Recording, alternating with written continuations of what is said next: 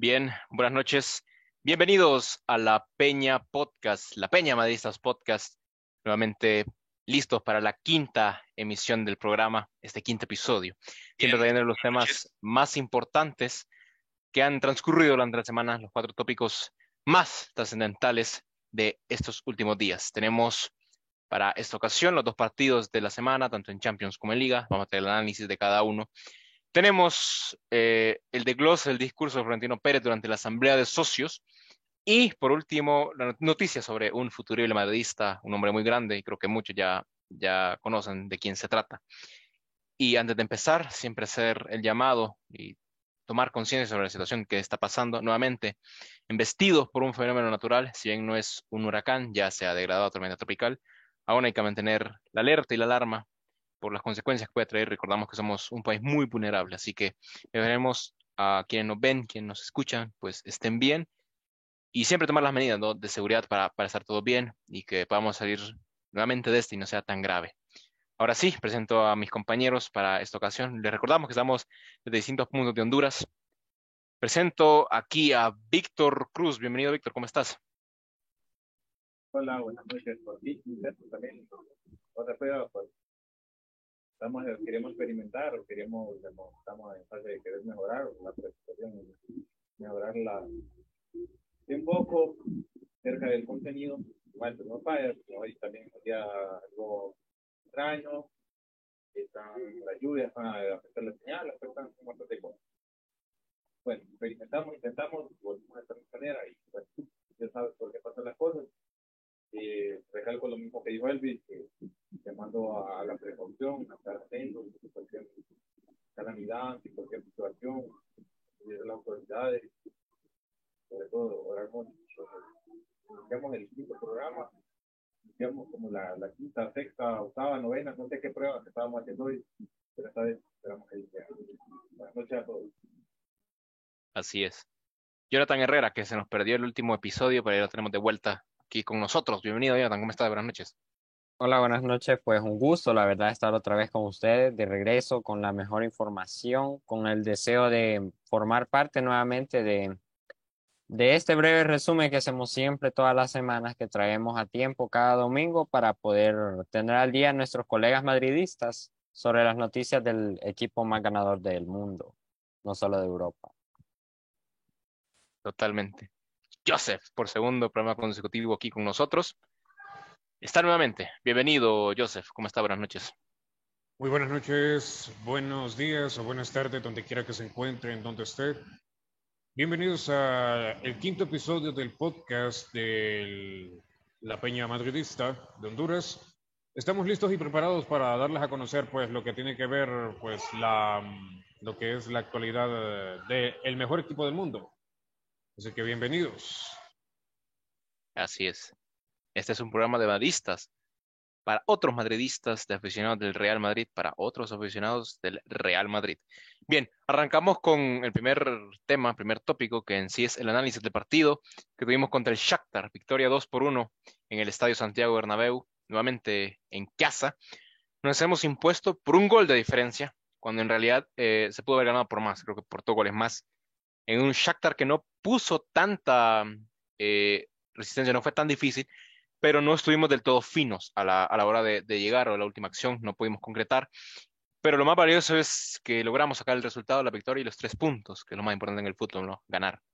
Y bien, como les decía, no, un equipo que no puso resistencia, pero no sé si les preocupa a ustedes, compañeros, el caso de la resolución, aunque no podamos definir tanto. Como repito, lo más importante es ganar, pero los quiero escuchar aquí, como sus impresiones del partido y qué tal, cómo vieron al equipo. Arranco por aquí con Joseph, por ese extremo. Bueno, en el caso del partido entre el Shakhtar Donetsk por la Champions, que pues se pudo haber ganado pues por más goles, si es posible por una goleada. Y es que el equipo de Ancelotti pues se mantiene vivo hasta el final en un partido en el que pues obviamente mereció golear al equipo ucraniano, teniendo pues como segundo punta pues a Rodrigo Góez Y de no haber sido pues por el portero del Shakhtar Donetsk, como te digo, ya hubiera sido una goleada. Hubiera sido una goleada. Y en esta ocasión, pues, en este partido, como siempre, pues, el portero Thibaut Courtois no fue de la partida por problemas médicos en cuanto a su espalda. Y pues en esta ocasión pues estuvo de titular Lunin, que sin temor a equivocarme por primera vez en esta temporada pues debuta en Champions. Así es. Sí, ustedes ya tenemos a Lunin como portero titular. Que mucho le tenemos esperanza y fe a Lunin. A mí me parece un gran arquero y esperemos que lo haga bien. Y sí, eh, a, a mí me sorprendió el hecho de que Shakhtar no atacara, ¿no? O no fuera tan peligroso como lo fue en sus dos primeros partidos, porque realmente si ustedes vieron el partido contra el Leipzig, le pasó por encima, ¿no? Y yo esperaba un equipo mucho más agresivo, pero es que el resultado es engañoso en contraste con la actuación del equipo en la cancha, ¿no? Pero como les decía, lo más importante es ganar. Bien, Jonathan, ¿qué tal vos? ¿Cómo viste el partido? ¿Qué puedes destacar de la victoria contra el Shakhtar Donetsk? Pues la verdad, un partido que merecía más, la verdad. Se echa de ver que Carleto está aplicando unos esquemas muy acertados, aunque también me sorprendió que no hubiera tanto acierto de cara a portería, y eso a largo plazo nos podría preocupar, pero al mismo tiempo nos damos cuenta del excelente estado de forma colectivo que tienen nuestros jugadores. Y también lo de Lunin, que en mi caso he tenido cierta experiencia agridulce con lo que anteriormente yo creo que hablaron de ese partido, del de los Asuna, junto con el del Shakhtar, se han puesto a pensar, y es lo único que tal vez no me ha parecido mucho, que en una o dos ocasiones que le han hecho podríamos decir, alguna situación en la que tenga que trabajar, eh, he visto una probabilidad casi de 50-50 que acabe en gol. Pero ya de ahí yo a Lunin le tengo bastante fe. Yo miro que es un portero que puede tener con continuidad. Tiene la capacidad de tranquilamente sentar a Courtois. Lo miro yo, un portero que tiene trayectoria de cara a futuro. Volviendo a lo del partido, pues el Madrid mereció más, aunque cabe recalcar también que el Shakhtar dispuso de pocas ocasiones, pero ocasiones muy, muy claras, la verdad, de parte de este jugador que habíamos mencionado, creo que dos episodios atrás, que era Mikhailo Mudryk, un jugador que miro yo que se ve con una trayectoria espectacular, pese a tener 20 años, yo miré una exhibición increíble de ese jugador. De las primeras veces que miro que un rival cuando se acerca a la portería del Madrid, pues no me genera como tanto ahí como tanta molestia. Pero lo miro un jugador que podría encajar tranquilamente. Creo que me estoy anticipando, ¿verdad? Pero es un jugador que no me podía quedar con eso. Es un jugador que para destacar está de 10. Fíjate que sí, ya diste como spoiler ahí de un jugador que está en la hoja de ruta de Mudryk, pero sí, o sea, creo que incluso vamos a hacer un episodio aparte tocando ese tema. Pero sí, fíjate que un jugador que a mí también me sorprendió, un jugador atrevido y que va mucho por dentro y que tiene un cambio de ritmo interesante, fíjate, sobre todo cuando hace la diagonal, se marca la diagonal, como puso ahí en aprietos a la defensa por momentos, creo que fue el mejor jugador del Shakhtar. Pero sí, no, un equipo pragmático te diría, porque una, que dos o la única vez que llegó marcó, y un golazo, por cierto, el gol del Shakhtar, y que ahí como que hubo sobresalto, pero de ahí más creo que no hubo más preocupación y lastimosamente no pudimos convertir más goles. Cometieron los brasileños, tanto Rodrigo como Vinicius, sobre todo Rodrigo, no me encanta este jugador, la saeta, como la nueva saeta, como me gusta decirle, marcó nuevamente. Ahí un partido donde Karim Benzema también se le negó el gol, pero ya vimos que va entrando en ritmo y va entrando en tono. Y qué bueno, ¿no? Porque el ataque se va aceitando de a poco. Víctor, tus impresiones acerca del encuentro contra el rival ucraniano. Bueno, se escucha bien ya esta vez sí, que Sí, sí, sí, todo claro. escucha, uno, dos. No, pues un partido importante, la verdad, la tercera victoria en Champions consecutiva que con otra victoria prácticamente se asegura el pase a octavos. y se menciona mucho que es un grupo fácil, pero al final fácil en Champions no es nada, porque si para con solo llegar a Champions se necesita atravesar un camino muy largo, y el Shakhtar es un equipo que, no sé, Carlos creo que me decía una vez que es un comodín que, o sea, te puede sorprender en cualquier momento. Y sí, el partido estuvo para más goles, al final fue un resultado, no vamos a decir que engañoso, pero igual vuelve a aparecer Rodrigo y Vinicius, que Vinicius se está volviendo, me alegra por Vinicius, la verdad. Desde que llegó sufrió bastantes críticas de parte de nosotros mismos, Tronquicius, apodos bien tontos, la verdad, que uno en vez, la verdad cometemos ese error de juzgar bastante, y más un joven, eh, digamos, darle una responsabilidad tan grande y juzgarlos a manera. Ahorita, digamos, desde la temporada pasada ya prácticamente nos cayó la boca, y va por buen camino. Y nos alegra por Vinicius, igual por Rodrigo, creo que son jugadores que se están consolidando poco a poco. Y lo de Lunin también es algo que se tenía que dar, porque igual va a ir golpeando un poco a Courtois, y uno tiene que estar claro que hay que tener un reemplazo, pues, y qué mejor tener un reemplazo como Lunin, que es un gran portero, titular en Ucrania, que quizás ahorita no sé si ha vuelto a jugar Ucrania por el mismo problema de la guerra, pero ya he visto con lo de Lunin, ya van como 2, 3 partidos que está jugando y se ha desempeñado de una manera excelente, y eso nos da confianza de que al no estar Courtois, está Lunin, y ha logrado resolver, y por lo que he visto en las últimas noticias y la evolución de Courtois, capaz creo que va a jugar el clásico también.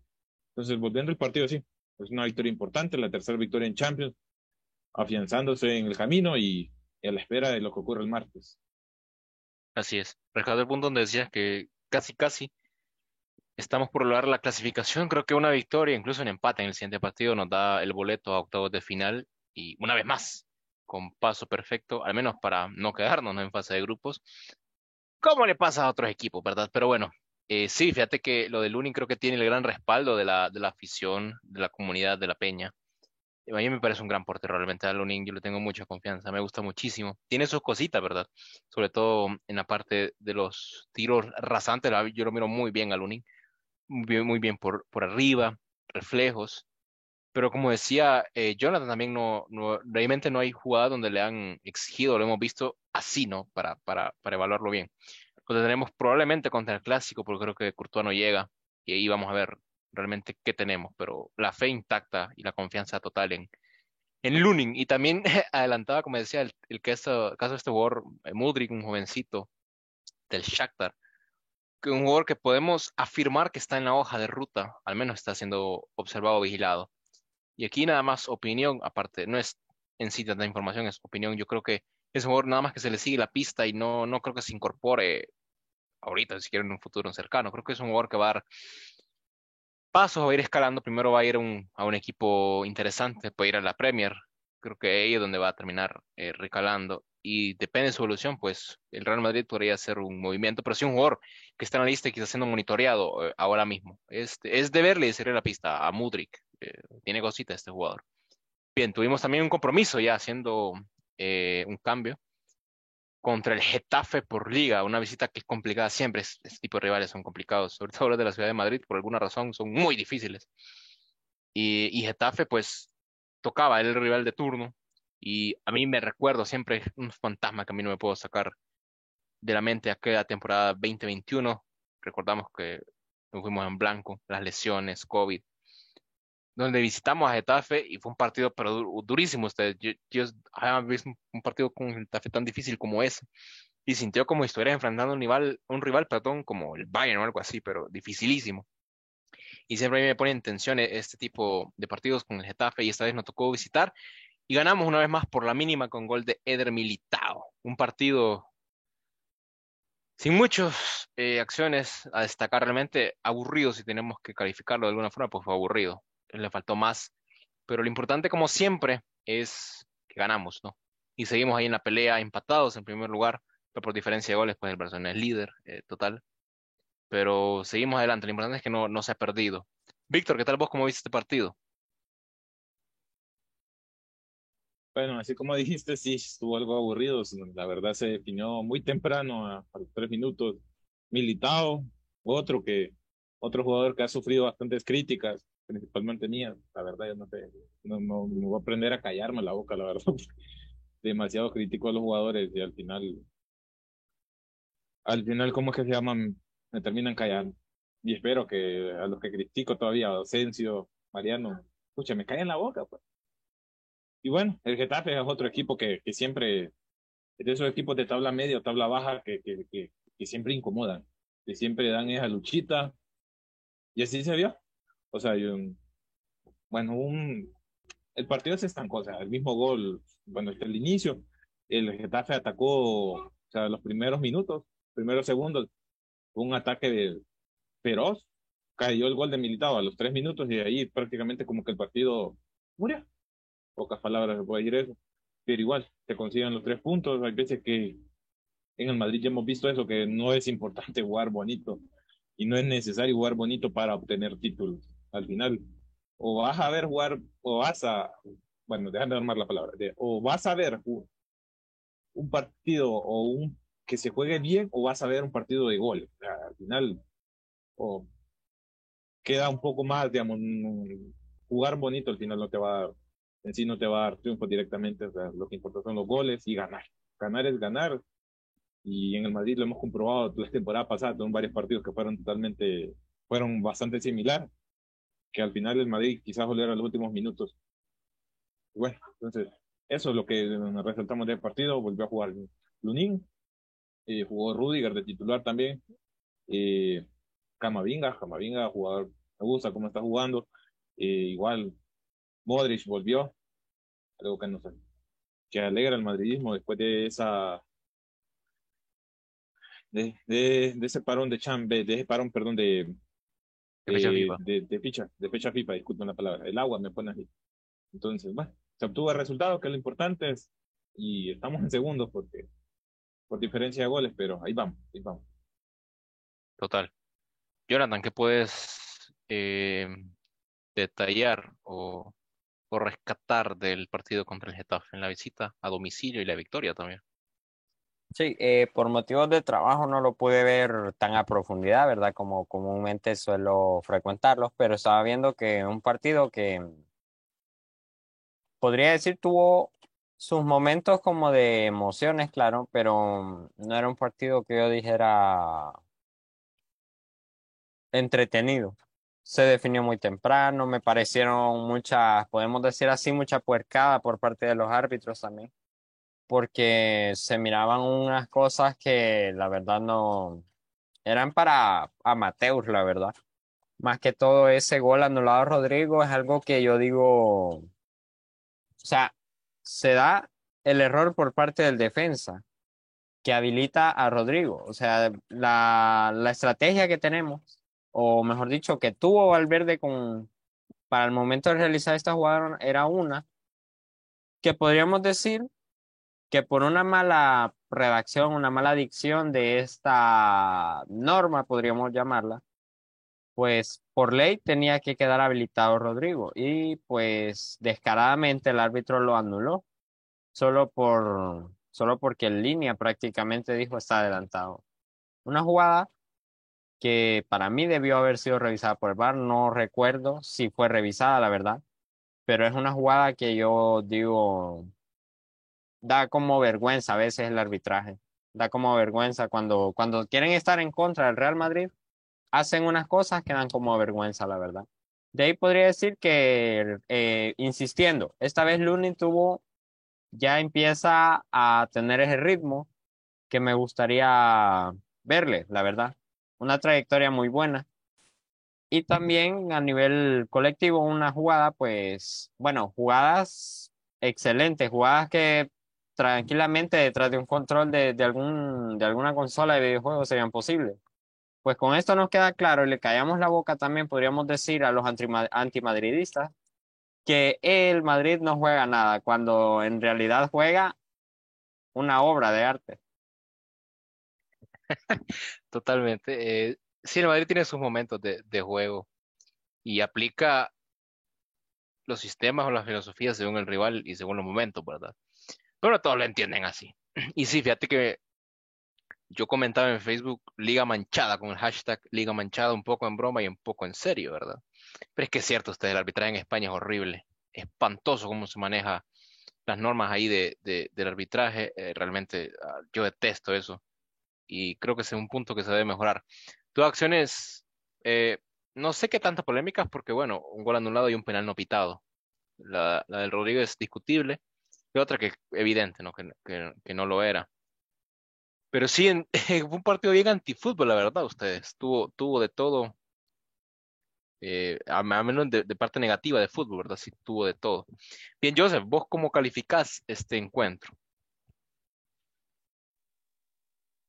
Bueno, otra victoria más del Madrid y otra vez mucho más fútbol que goles, porque prácticamente yo siento que se le ha mojado la pólvora al equipo de Ancelotti, que sigue sin entender cómo ha terminado pidiendo la hora en los dos últimos partidos que eran de goleada.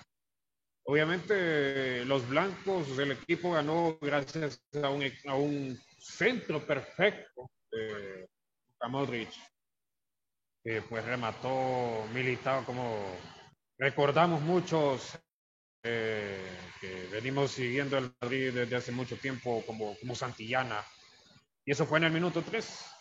Ya de ahí iba a llegar la catarata de fallos ante la portería del portero, pues de lo que es el Getafe, me refiero a Soria, y luego llegó el sufrimiento. Y eso sí, el caso es que el Madrid va a llegar al clásico como poco, con los mismos puntos que el Barça. El mismo objetivo cumplido y un marrón a partir de esta semana para Ancelotti, que tiene que ir pensando en el 11 que va a utilizar para el clásico. Pero con la irrupción de Rodrigo, que ya no está tan claro, solo queda sentar a uno gordo, por ejemplo, ya sea Kroos, Modric o Fede o Rodrigo, no sabemos. No sabemos a quién podría sentar Ancelotti. Esa es la lógica. Y pues no, no me sorprendería que Ancelotti fuera con la misma táctica que ha venido haciendo los dos últimos partidos. Pues si en este partido, si nos percatamos, el portero del Getafe se vistió de santo nada más para empezar la segunda parte, para sacar de manera milagrosa dos remates de los jugadores del Madrid. Primero fue Rodrigo y después Modric, que pues el mismo getafense vivió un asedio durante todo el partido, pero que contó con la mala puntería de los madridistas como prácticamente un aliado más. Así que hay que ver qué es lo que plantea el míster para el partido que ya se viene, el clásico. Sin temor a equivocarme, es el 16. Y no puede, ya el Madrid no puede darse el lujo de dejar escapar esos 3 puntos que le podrían beneficiar y mantenerse distante del equipo culé. Así es, ya tenemos para la próxima fecha el clásico contra el Barcelona y tenemos casi todo el equipo a tono excepto Courtois, que es la duda. Y creo que no va a jugar, creo que no llega, pero lo demás creo que está bastante claro, sobre todo el ataque que se va ajustando un poco, ¿no? Con Benzema, Vinicius y Rodrigo. Como decías, creo que va a haber que sacrificar a alguien en el medio campo. No sé, parece que Modric irá de titular contra el Barça y por ahí acompañándolo Tchouaméni y posiblemente Valverde y quede Kroos pues para la segunda mitad. Pero también a Ancelotti nos gusta sorprendernos y bueno, al final sale con un invento, ¿no? Pero lo más importante es llegar a tono, estamos en igualdad de unidades y sacar el resultado contra el Barça, que es lo que más importa, ¿no? Ganar ese partido creo que nos va a dar un repunte y una confianza mayor para ser primeros y para ir superando al Barça y alejándonos poco a poco, ¿verdad? Sobre todo porque después viene el parón por el Mundial. Y hay que estar más fino. Bien, ya hacemos la transición, vamos a un tema más. Esta última semana, habló Florentino Pérez durante la Asamblea de Socios, en, en donde se hablaron muchos temas. Y mira que les digo que la cuestión está un poco tensa en los últimos meses entre los socios y Florentino Pérez. Y pues ustedes saben por qué, ¿verdad? Por el tema de un fichaje fallido. Y mucha gente empezó a tirarle tierra a Florentino, pero me alegró que realmente haya comunión entre los socios y el presidente. Lo vi durante la asamblea. eh, Muy apoyado y muy respaldado a Florentino por toda la afición, por los socios. Bueno, por los socios mayormente que fueron los que asistieron. Y me daba miedo porque cuando se te ponen en contra los socios es una situación complicada. Ustedes, yo me acuerdo del tema de David Villa, ese fichaje que ellos lo pedían y Florentino salió con Benzema y les terminó callando la boca porque siempre tiene la razón Florentino Pérez. Y se tocaron muchos temas, ¿no? El tema financiero, las deudas, que realmente es una situación bastante estable, a diferencia de lo que decían los medios, ¿verdad? Que las palancas y todo inventan, pero realmente es números muy favorables. Realmente no hay déficit en comparación con los grandes clubes de Europa como la Juventus, ¿no? Que se ponen esa comparación, que sí tiene un problema muy grave.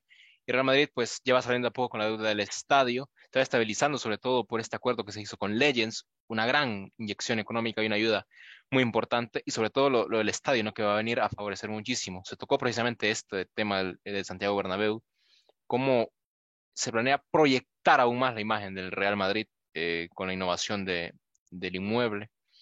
También el tema de la Superliga, un tema que le obsesiona a Florentino de ejecutar y de lanzar, sobre todo para salvar el fútbol, como lo dice él, y porque realmente es también una inyección económica para el equipo, que se ha visto en situaciones bastante complicadas, sobre todo desde la pandemia, ¿no? No ha podido realizar los fichajes que muchos quisiéramos, los Galácticos, ¿no?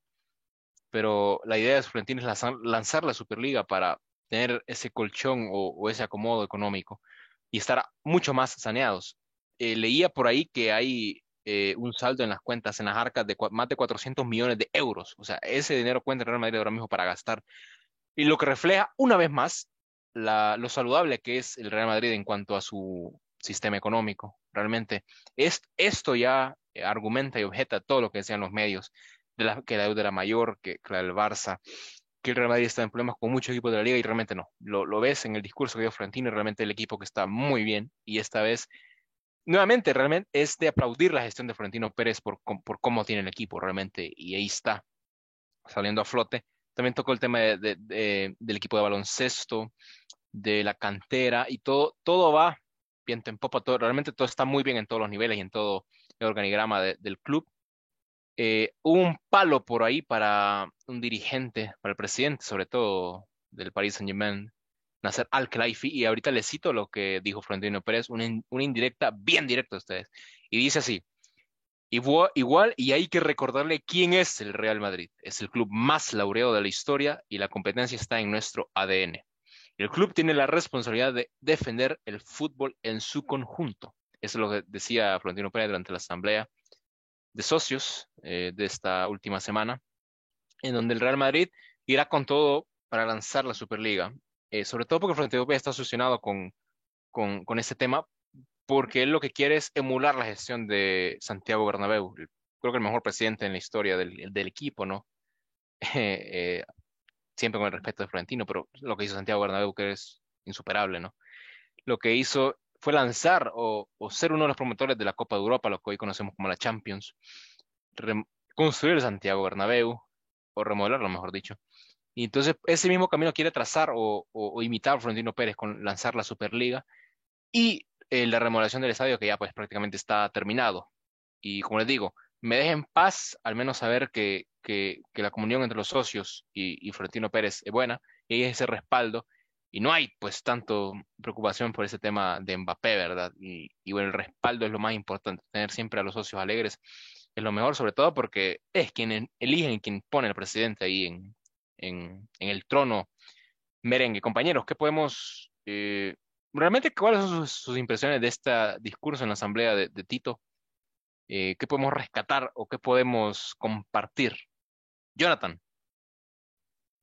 Hablamos de probablemente, le escuchaba también a un, bueno, es como youtuber, le decía el lobo cazador de estrellas. Estamos hablando de uno de los presidentes que mejor ha manejado al club. Un presidente que a base de inteligencia, pese a tener siempre o más de alguna ocasión la disponibilidad económica para poder hacer un fichaje a los 100 millones, le podemos llamar, pues a mí me consta que es un presidente que se basa más en qué necesita el club. Se basa en lo esencial primero, ya después gastamos. Esa es mi manera de ver cómo él se toma las cosas. Un presidente que lo está haciendo bien, que pese a las críticas, hablan del ridículo de cierto jugador pesetero por ahí, El innombrable. innombrable ese diablo. Bueno, sabemos que pese a eso, que amenazaban incluso, decían por ahí, en limpiar todo lo que era directiva, ¿verdad? Pero me queda claro que Florentino, pese a todo esto, ha sabido llevar esta situación y no solo es que ha sabido llevarla, la ha hecho de la mejor manera posible con las jugadas más inteligentes que hemos visto hasta la fecha. Hemos conseguido inyecciones prácticamente sin vender nada y bueno, prácticamente dándole igual o mayor valor al club, no como otros innombrables por ahí que se venden hasta ellos mismos, ¿verdad? Para inyecciones de dinero. Bueno, pero claramente sabemos que es un hombre, porque sabemos tranquilamente que el club está en buenas manos cuando está él en la gestión. Y para la gente que lo ha criticado, pues le quiero decir que no saben lo que dicen. Totalmente. Sí, o sea, todo está en orden ahora en la directiva y en los altos mandos del Real Madrid. Joseph, ¿qué puedes agregar aquí en el discurso de Tito durante la Asamblea? Bueno, concuerdo con lo que dice Jonathan. Florentino Tito Floren es un estratega, es un gran cazador de talentos. Cuando veo un talento nato ya sea en el mercado de fichajes, pues sin pensarlo. Bueno, lo piensa dos veces antes de fichar, ¿verdad? Pero no cabe la duda que, pues, y algo que dijo, pues, en el caso de- del, del equipo de baloncesto, es que, pues, hace unas semanas atrás le dio la alegría al madridismo ganando la Supercopa. Es el primer equipo que gana 5 Supercopas consecutivas y en una temporada muy difícil, porque prácticamente el equipo de baloncesto tenía lesiones y prácticamente un calendario totalmente demoledor, y este equipo pues logró reponerse y terminó acabando pues ganando la liga, la 36ª liga, como se le conoce, e incluso campeones de la Supercopa de España. Este equipo no se va a cansar de ganar, no se va a cansar de ganar, al igual que en el fútbol. Y pues también en esa ocasión se dio la despedida pues para Pablo Lasso, después de muchas temporadas de estar al mando del equipo de baloncesto, pues decidió hacerse a un lado, al igual que pues lo que es Marcelo y todos los que decidieron irse, pues. Y también pues lo que dijo él textualmente, pues la pandemia provocó limitaciones y afectó bastantemente al equipo, ya que los efectos derivados de la propia crisis van remitiendo y solo pudieron contar con un aforo normal a finales de febrero. En el caso del estadio Santiago Bernabéu. Pero vamos a ver qué nos depara en el futuro. Ya prácticamente ya está pues casi listo el estadio, y pues algo importante es que dijo la verdad en cuanto a su indirecta, a su mensaje hacia Nasser Al-Khelaifi, el presidente del Paris Saint-Germain. Así es. Oíme, te felicito por el buen dato del equipo de baloncesto. Y esto representa, refleja una vez más lo grande que es el Real Madrid en todos sus ecosistemas, ¿no? Impresionante, ¿no?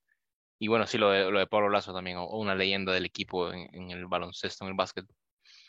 Y bueno, qué bien. A mí siempre es interesante siempre escuchar esta asamblea de socios. Ustedes siempre hay muchas cosas que sacar. Y sobre todo por escuchar a Florentino Pérez, que a mí me encanta escucharlo. Puede estar horas y horas escuchando hablar y todo lo que dice te lo comes con papas.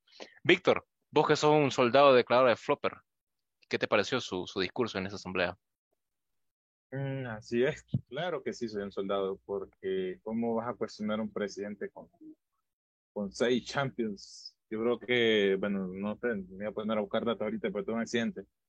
Eh, yo creo que Florentino es el presidente de un equipo con más Champions, si no me equivoco, yo creo que no hay otro, así hay, es que, bueno, mándenlo a matar, ¿no? Pero bueno, no, ¿cómo vas a cuestionar a Florentino Pérez? ¿Cómo va a tener en contra a los socios si es un presidente que lógicamente está detrás de Santiago Bernabéu? ¿Cómo vas a cuestionar a alguien que ha logrado tanto y que ha hecho cosas únicas? O sea, no es que me estoy volviendo un adulador de Florentino, pero es que las cosas son evidentes, tampoco no las vas a tapar. O sea, mira esa gestión con el estadio.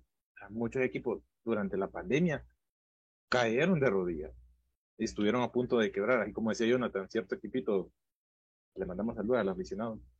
Y, o sea, tuvo que vender prácticamente hasta el alma. No sé, o sea, se endeudó, que ahorita se les esté diciendo cosas que no, que ya están con su palanquita y todo eso. Pero, o sea, la gestión de Fiorentino, o sea, lógicamente hay errores, pero, o sea, muchos se cuestionan ciertos fichajes, o sea, lo de Mbappé, quizás era algo que ya tenía agarrado, pero se le salió de las manos cosas que ya no tenía, pero ¿cómo vas a dudar también de alguien que te trajo al mejor jugador de tu historia? Alguien que te ha traído los mejores fichajes de tu historia. Alguien que logró unir a Zidane, a Beckham, o sea, a Ronaldo. O sea, ¿cómo vas a cuestionar a alguien? O sea, y eso del presidente del París, que se me va el nombre, porque bueno, no me gusta aprenderme cosas que no me interesan, pero bueno. ¿Cómo te vas a poner a cuestionar a un presidente que ha logrado algo que vos capaz no lo vas a lograr ni en 100 años? O sea, la historia que ha hecho Florentino en el Madrid ha logrado historia que equipos ni en 100 años han logrado hacer. O sea, siempre voy a defenderlo, la verdad, porque es un presidente que nos ha llevado muy lejos. No está sobre Santiago Bernabéu, porque lo de Santiago Bernabéu fue dar el primer paso, pero igual, el manejo de la gestión del equipo durante la pandemia fue excelente. Un equipo que en vez de caer en pérdidas, o sea, tuvo ingresos, al contrario, o sea, mientras el mundo estaba con pérdidas, un equipo salió con ganancias. No, ¿cómo te lo explicas? Bueno, Florentino Pérez, esa es la palabra. Y ese mensaje que le envía al Khelaifi, perdón, que es un nombre bien raro, es un mensaje contundente, o sea, hay que recordarle quién es el Real Madrid, o sea, ¿cómo te vas a poner a cuestionar también un equipo o sea, que ha logrado tanto el mejor equipo del mundo? Es como que ven un gato y querer matar a un león. Pues a pensar, como dijo mi amigo, pues Ram. No, lo de Fiorentino es excelente, no, lógicamente no iba a tener y malestar por parte de los socios, porque si te pones a quejarte de lo que está haciendo ahorita, yo creo que ocupas psiquiatra porque estás mal de la mente. Totalmente. Sí, fíjate. eh, Muchos, bueno, yo recuerdo en la Peña el final de la temporada 2021, donde nos fuimos en blanco, donde criticaban, que decían que por qué no hicimos fichajes, que Florentino aquí, Florentino había muchos molestos, pero no todos entendían que realmente esa temporada no se hicieron inversiones, realmente porque no se podía, hubo pandemia, y estoy seguro que si hubiéramos hecho un fichaje, aún sea por 30 millones, este equipo se hubiera hundido, y Florentino sabe por qué hace las cosas. Y miren, al final salió lo beneficioso que salió no fichar esa temporada. Creo que se terminó sacrificando, ¿no? Lo de los títulos, pero realmente a hoy en día el Real Madrid estaría en una situación similar al del Barcelona. Nos hubiéramos hundido, sinceramente, así se lo digo. Y ves cómo ha rescatado el equipo. Y la deuda, ¿no? Que realmente es a beneficios a largo plazo, ¿no? Como les decía, este tema de esta alianza con Legends, realmente los ingresos que va a tener el Real Madrid pues son aún mayores. Y sí, lo que podemos resumir, ¿no? O sintetizar sobre este discurso en la Asamblea de Socios, que el Florentino Pérez tiene tres objetivos. La remodelación del Estadio Santiago Bernabéu, que ya está en marcha y está pues completa, digamos que ese punto ya está pues terminado, ese objetivo cumplido. Tenemos la Superliga que está por verse. 2025 parece ser el año apropiado para lanzar este proyecto y se lo voy adelantando, no vamos a ir escuchando más noticias sobre esto. Crear la Superliga y por último, el regreso de los Galácticos o conformar la tercera edición de los Galácticos. Ustedes ya sabrán qué nombres son, ¿verdad? Pero bueno, esas son noticias para el futuro. Pero esos son los tres objetivos que se marca Florentino Pérez antes de dejar el equipo. Creo que se va a terminar jubilando en lo grande. Y creo que este es su último periodo, me temo a decir. No lo puedo asegurar, no es lo que yo creo, pero creo que este es su último periodo y él se quiere retirar a lo grande y por eso más o menos dio pistas en este discurso, en esta asamblea, de lo que quiere hacer. Son tres objetivos que se ha marcado y esperemos que lo pueda cumplir. Es una tarea, si bien muy difícil, para nada imposible, para él no es difícil. Es un ser superior, como alguna vez lo calificó Emilio Butragueño. Y bueno, sí, ustedes, hoy andamos con bastante dardo, ¿verdad? Para el rival. Bien, ya vamos cerrando. Hoy tenemos un nombre bien grande. Ustedes. Esos temas a mí me da miedo tocarlos, pero siempre hay que tratarlos con prudencia, ¿verdad? Hablando metiéndonos en el tema del mercado de fichajes, tenemos el nombre de Erling Haaland, un futuro madridista que estuvo vinculado en el último mercado de pases. Un traspaso que terminó cerrándose ustedes bien temprano, incluso antes de abrirse oficialmente la ventana de transferencias. Estuvo en la órbita del Real Madrid, por decirlo de alguna forma. Y esto es un tema bastante enredado. Ustedes miren, si el de Bellingham, el de Reece James es muy enredado, este es aún más enrevesado, ¿verdad? Ay, porque por comenzar, pues bueno. Bien, vamos a remontarnos a cuando Erling Haaland era jugador del Salzburg. Ahí empezó a hacer ruido. Realmente, bueno, nosotros aquí no lo recordamos por esa goleada donde nos clavó 9 goles. Vergonzoso, la verdad, la actuación de Honduras, pero ahí empezó a escucharse el nombre de Erling Haaland. Pero el Real Madrid le seguía la pista justamente de que está en el Salzburg. Ahí empezó a hacer ruido y se empezó a rastrearlo. Y es así como a través del Real Madrid empieza a monitorearlo.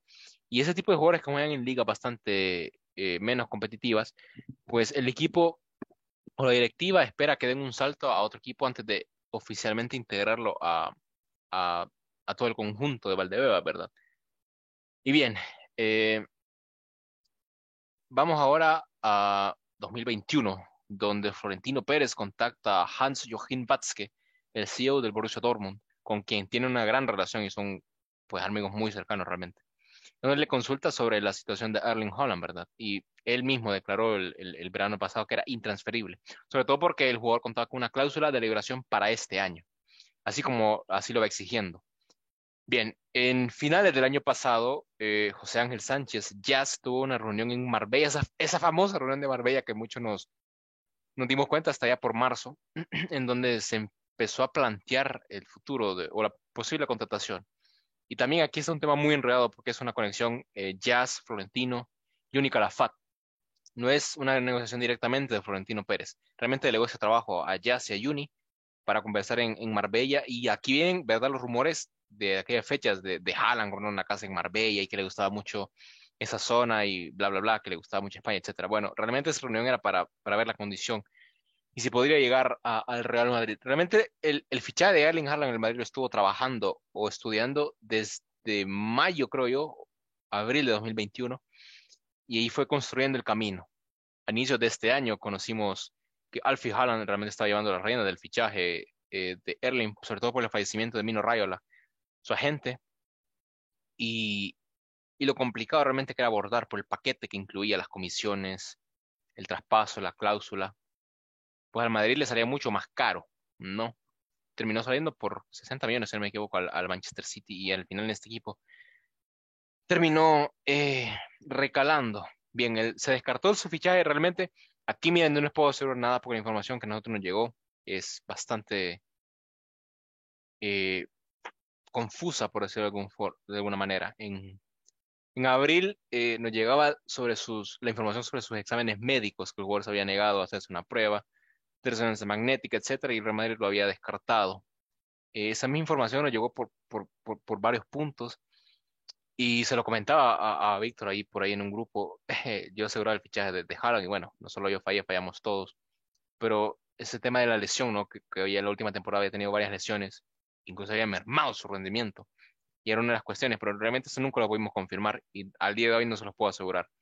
Pero después salió Alfie Haaland, el padre de Erling, a decir que realmente el Real Madrid era una tercera opción por el tema de Karim Benzema, el nivel de Karim Benzema, ¿no? Y lo que estaba mostrando, no quería pasar a un segundo plano. También el Real Madrid tenía por ahí muy encaminado el fichaje de Kylian Mbappé, pero ustedes saben lo que pasó.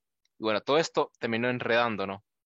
Eh, el tema, cuando terminó explicando realmente el tema del fichaje de Haaland, yo les comentaba ahí en un grupo que el plan de Florentino era reunir a los Galácticos nuevamente, la tercera edición de los Galácticos, con Mbappé y con Haaland, pero no salió como era lo pensado para este mercado, era realmente el estadio y estos dos fichajes, pero realmente fíjense que ni el estadio salió, terminó atrasándose por el tema de la guerra y bueno, ese es otro tema. Y era llevar un proyecto a gran escala, pero no se terminó concretando. Y bueno, Erling Haaland terminó en el Manchester City y sale este documental donde te explican lo que pasó realmente.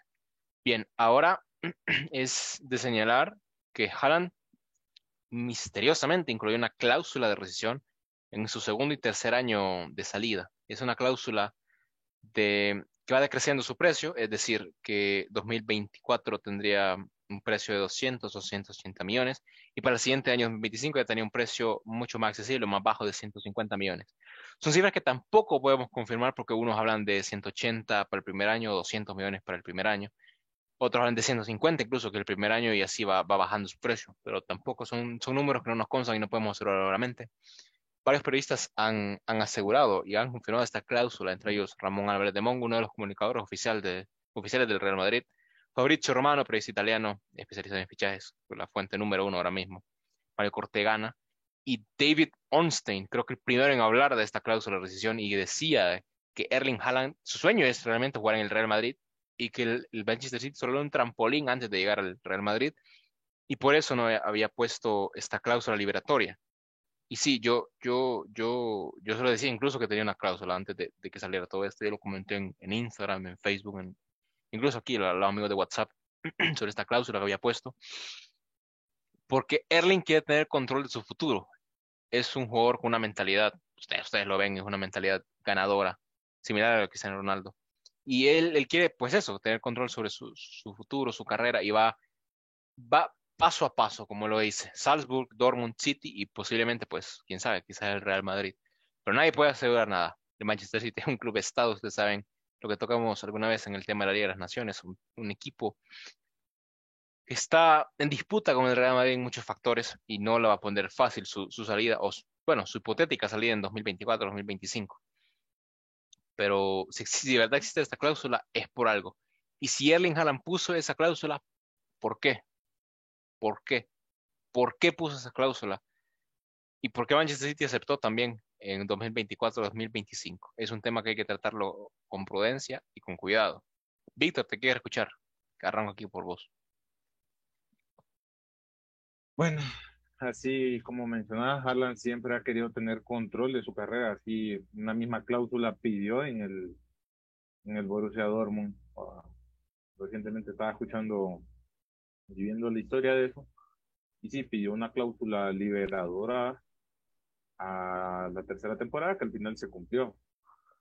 Entonces, sí, Haaland, lastimosamente, el mundo lo conoció por medio de Honduras con aquella goleada y es un fichaje que se espera en un futuro, la verdad. Si esa misma cláusula aplicó en el Dortmund, digamos, no la descartes también que la haya puesto en el City, o sea, al final, ¿qué jugador no va a querer ir a jugar a Real Madrid, la verdad? Entonces, como madridistas tenemos esa fe, o sea, ya que Mbappé no se concretó, la verdad, seguimos, no te lo voy a negar, era la ilusión de muchos y tuya, porque ahí te afectó bastante, claro. pero al final lo de Haaland sería excelente que se concretara, la verdad. O sea, es un jugador con esa ambición ganadora que tiene, que es una ambición que tiene el Madrid, pues, o sea, puede ser el mejor, pero no te vas a cansar de ser el mejor. Y aspiras a más. Como un toque de rally, no me acuerdo si era para las últimas tres, bueno, las penúltimas, bueno, perdón, de las tres Champions que se ganaron consecutivas, ahí mencionaba una parte que decía solo Real Madrid supera a Real Madrid, entonces eso es lo que se ocupa, jugadores que intenten superarse. Y el fichaje de Haaland es lo que esperemos que se concrete, porque el gatito también no es para siempre, hay que estar claros. Y así como vemos pasar el tiempo, vemos que su nivel va bajando día con día y ocupamos un reemplazo. O sea que no es que queremos despedir el gato de una manera indigna, o sea, tiene esta temporada y quizás la otra que haya una temporada de transición, así como la temporada, es algo que siempre he recalcado. Cuando Raúl y Ronaldo hubo esa transición, un año, cayó excelente.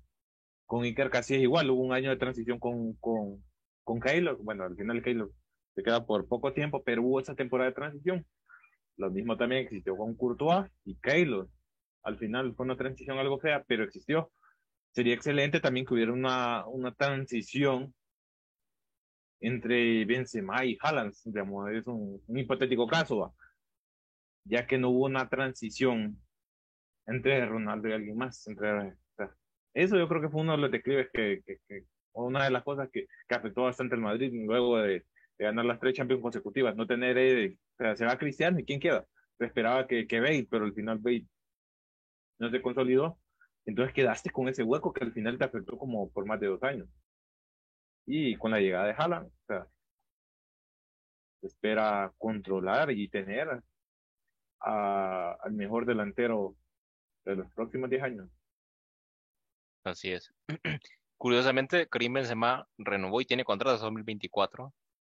Y ves cómo las piezas se van ajustando, se van acoplando, ¿verdad? Pero bueno, es que miren, 2 años en el fútbol es muchísimo. No podemos asegurar nada. Aunque es muchísimo, pero al mismo tiempo pasan rápido, ¿verdad?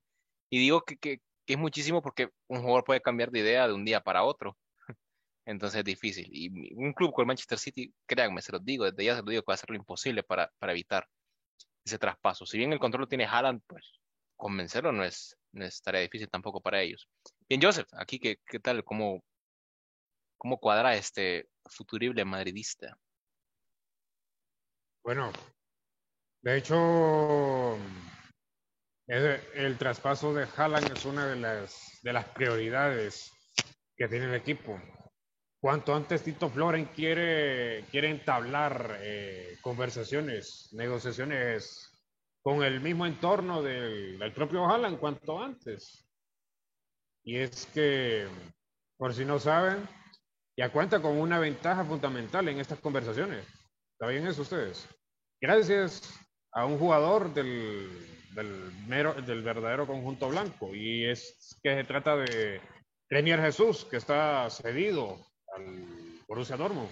Agente Reinier. Durante, pues, prácticamente ha sido compañero de Haaland durante varias temporadas cuando estuvo en el Dortmund y sigue de cerca al escandinavo. Y es que, pues, prácticamente todas las semanas intercambian mensajes de manera diaria. Recuerden que Reinier Jesús es el único vínculo entre Haaland y Real Madrid. Y él sabe perfectamente que podría jugar un papel fundamental en facilitar el traspaso de Haaland. Ya que si el mismo Reinier Jesús convence al delantero noruego de que el equipo merengue es la mejor opción, entonces prácticamente el City estaría obligado a ceder en su posición. Prácticamente la influencia constante de Reinier Jesús.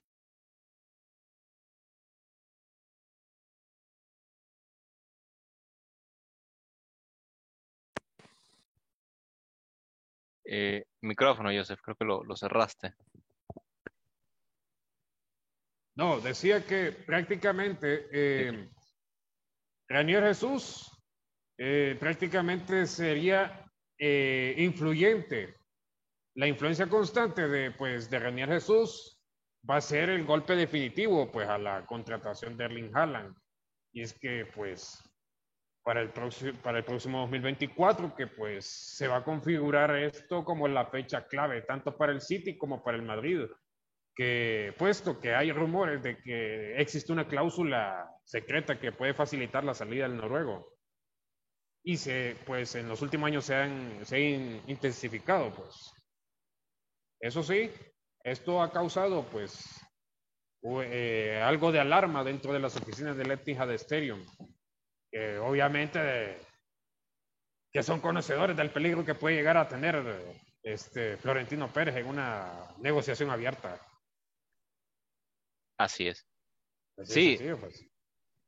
sí, miren, hay que ir, como decía Víctor, pensando en Benzema porque ya le queda pocas temporadas, creo que 2 temporadas más. Y usted hay que fichar a un delantero y tiene que ser el delantero de época, en su momento como se hizo con Ronaldo, después con Cristiano. Y bueno, ahora habrá que hacerlo con Erling Haaland, pero como les decía, es que es muy temprano para asegurarlo y para decir sí, el Madrid va a ir con todo por Haaland, porque realmente sacarlo de ahí va a ser tarea complicada. Si bien él tiene el control y la decisión, el City va a hacer lo imposible ustedes, sobre todo porque ustedes saben quiénes dirigen al Manchester City. Pep Guardiola, Soriano y Chiqui Begiristain, todos pues viejos conocidos en Cataluña y antimadridistas, ¿verdad? No declarados, pero son antimadridistas. Y va a ser un proceso muy complicado. En la semana escuchaba este programa del Chiringuito, que realmente yo no lo sigo, pero es inevitable verlo o ver noticias en redes sociales, donde esta persona, Fernando Sanz, no me acuerdo cómo se llama, develaba que la cláusula era nada más para el Real Madrid, y que la puso nada más para que el Real Madrid activase dicha cláusula liberatoria, y esto favorecería aún más al Real Madrid porque se liberaría de la competencia, ¿no? Lo que sí está confirmado es que esa cláusula no puede ser activada por equipos de la Premier. Eso te deja nada más al Real Madrid. Ahora bien, en contraste, decía Demón que es una cláusula para 2, incluso para 3 equipos. No quiso dar nombres, pero uno puede sospechar que esos equipos, si no son de la Premier, podrían ser Barcelona, Paris Saint-Germain y Bayern Múnich. Al menos con el poder adquisitivo para concretar la contratación de Erling. Pero creo yo que de existir esa cláusula, quien está en la pole realmente es el Real Madrid, por el deseo del jugador y por la cantidad que habría que pagar. No veo al Barcelona realmente haciendo un fichaje de ese calibre en 2 años, sobre todo por su situación que está bastante comprometida. Y gastar 180 o 200 millones en Haaland, pues los quebraría definitivamente. Jonathan, ¿vos qué pensás de esta cláusula del tema Haaland? ¿Realmente lo ves asegurado como un fichaje para el Real Madrid como sustituto de Karim Benzema? Bueno, la verdad se lo miro como un sustituto bastante competente para el caso de Karim. Y bueno, en este caso a mí me queda, o mejor dicho, me cabe, como quien dice, dar soporte a la palabra que han dicho ustedes anteriormente, a que es una cláusula que es asequible para el Madrid, porque estamos hablando prácticamente de la mejor versión del que podría llegar a ser, porque no quiero tomar el atrevimiento de decir que va a ser el mejor del mundo, aunque sabemos que va para eso, sabemos que sí.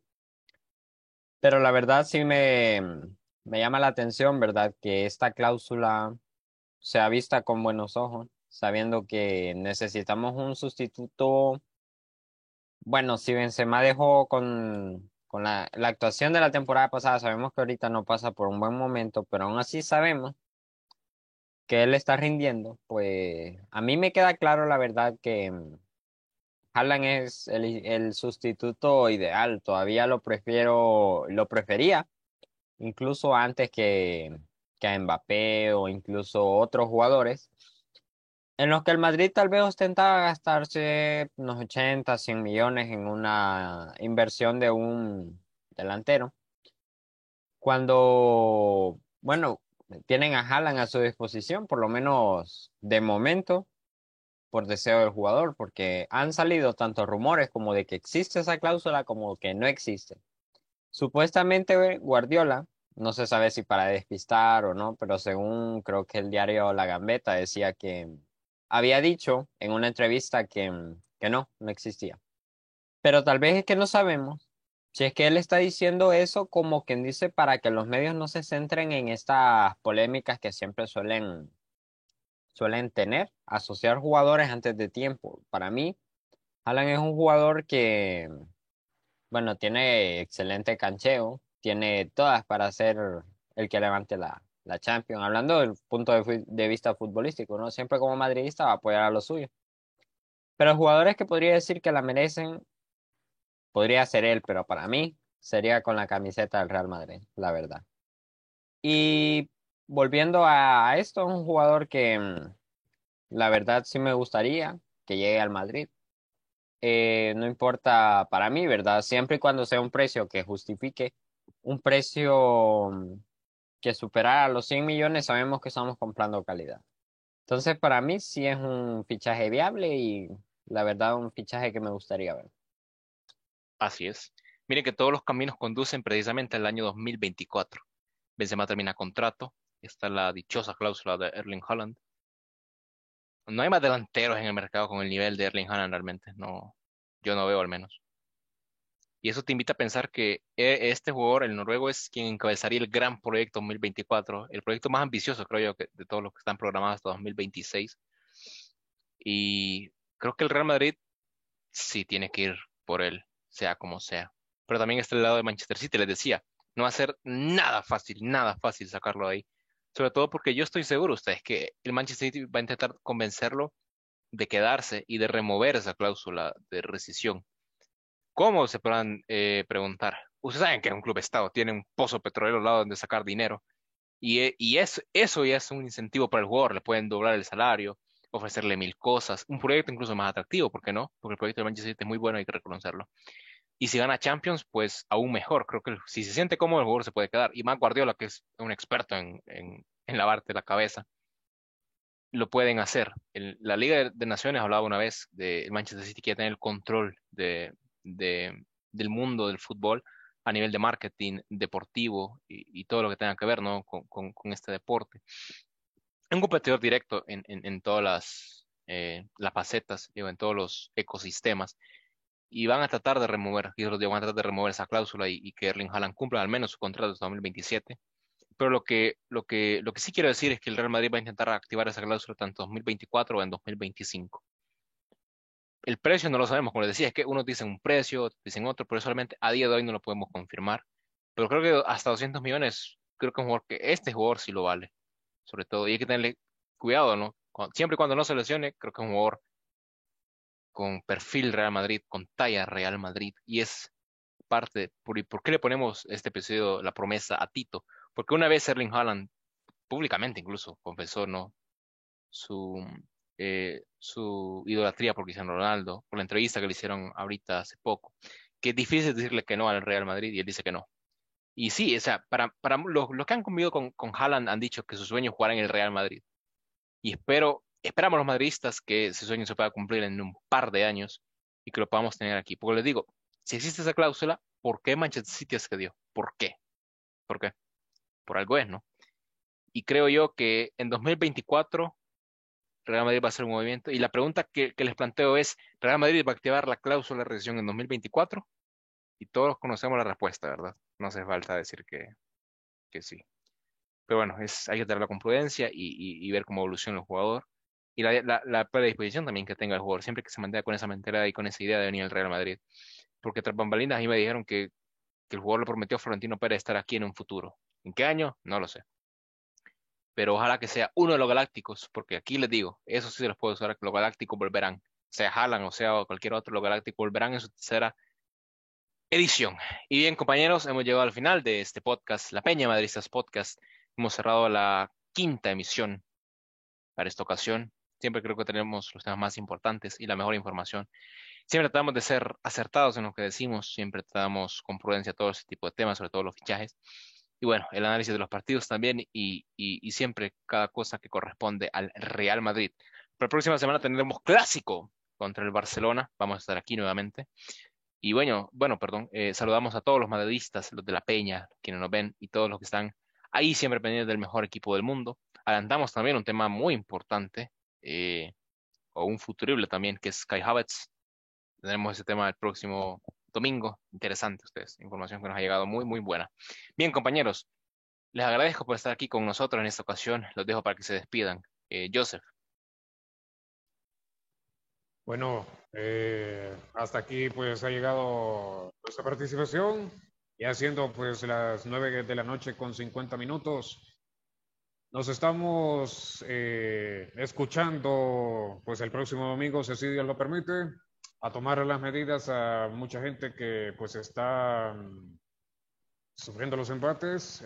Por favor, sigan las recomendaciones que les brinden las autoridades locales para evitar pues catástrofes y pues tengamos que darnos cuenta de noticias por lamentar. Así que saludos a la gente de Corazón Blanco también, que siempre está pendiente pues de nuestros podcasts. Saludos a todos los madridistas y recuerden que para el próximo domingo vamos a volver con el 6º episodio. Así que les mando un abrazo de gol para todos. Con permiso, buenas noches. Gracias. Jonathan, tu despedida.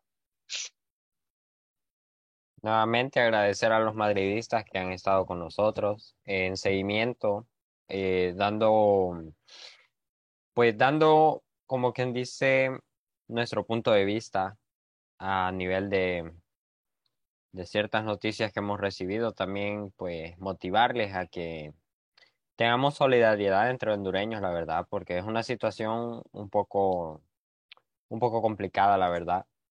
Y también a las personas que viven en zonas de riesgo, pues tomar en cuenta que lo material se puede recuperar. Vale más la vida. Entonces yo les recomendaría que hagan caso a las autoridades o tomen la iniciativa si ven tal vez que no accionan, porque en estas situaciones vale más la vida que las cosas. Y volviendo al apartado, pues gracias madridistas por haber estado otro día más en otra historia, podemos llamarla, en esta hermosa historia que estamos nosotros creando, en esta hermosa comunidad donde siempre les vamos a traer al día lo que son las noticias del equipo más grande del mundo. Buenas noches y cuídense. Así es. Víctor, tus palabras de despedida, por favor. Bueno, saludos. Gracias a todos los que estuvieron pendientes de la transmisión. Ahí disculpo otra vez por los problemas técnicos. Queríamos cambiar las cosas, no surgieron. Pero bueno, eso es la fase de prueba y experimentación. Saludos a Douglas Muñoz. Ahí menciona que se merece un premio por ser el único que se queda al final.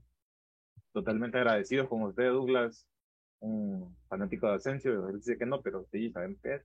Y dices, el premio puede ser el premio que lo esperamos el otro domingo y si quiere puede participar con nosotros igual. Ahí le mandamos el link y se conecta y será bienvenido. Y igual, te deje llamado a la conciencia también, estar prudentes, estar pendientes de cualquier comunicado, llamado de atención que hagan las autoridades, confiar mucho en Dios, Él tiene el control de todo, pero lo mismo, que Dios tenga el control de todo no significa que usted va a quedar sentado viendo que su casa se cae.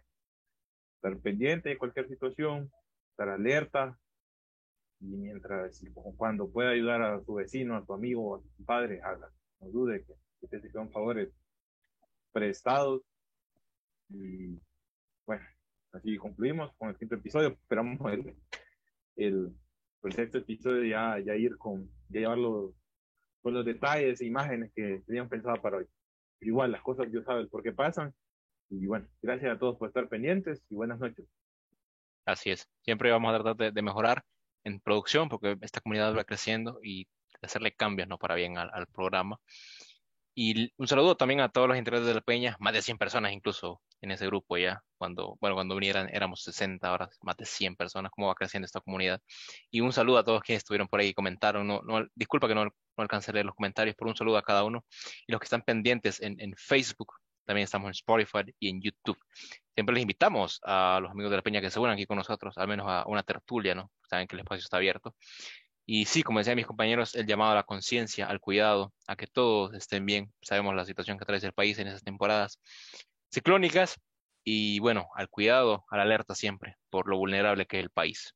Muchas gracias a todos, a quienes nos escucharon, un programa de madridistas para otros madridistas, de aficionados del Real Madrid para otros aficionados del Real Madrid. Esto fue la Peña Podcast en su 5ª emisión.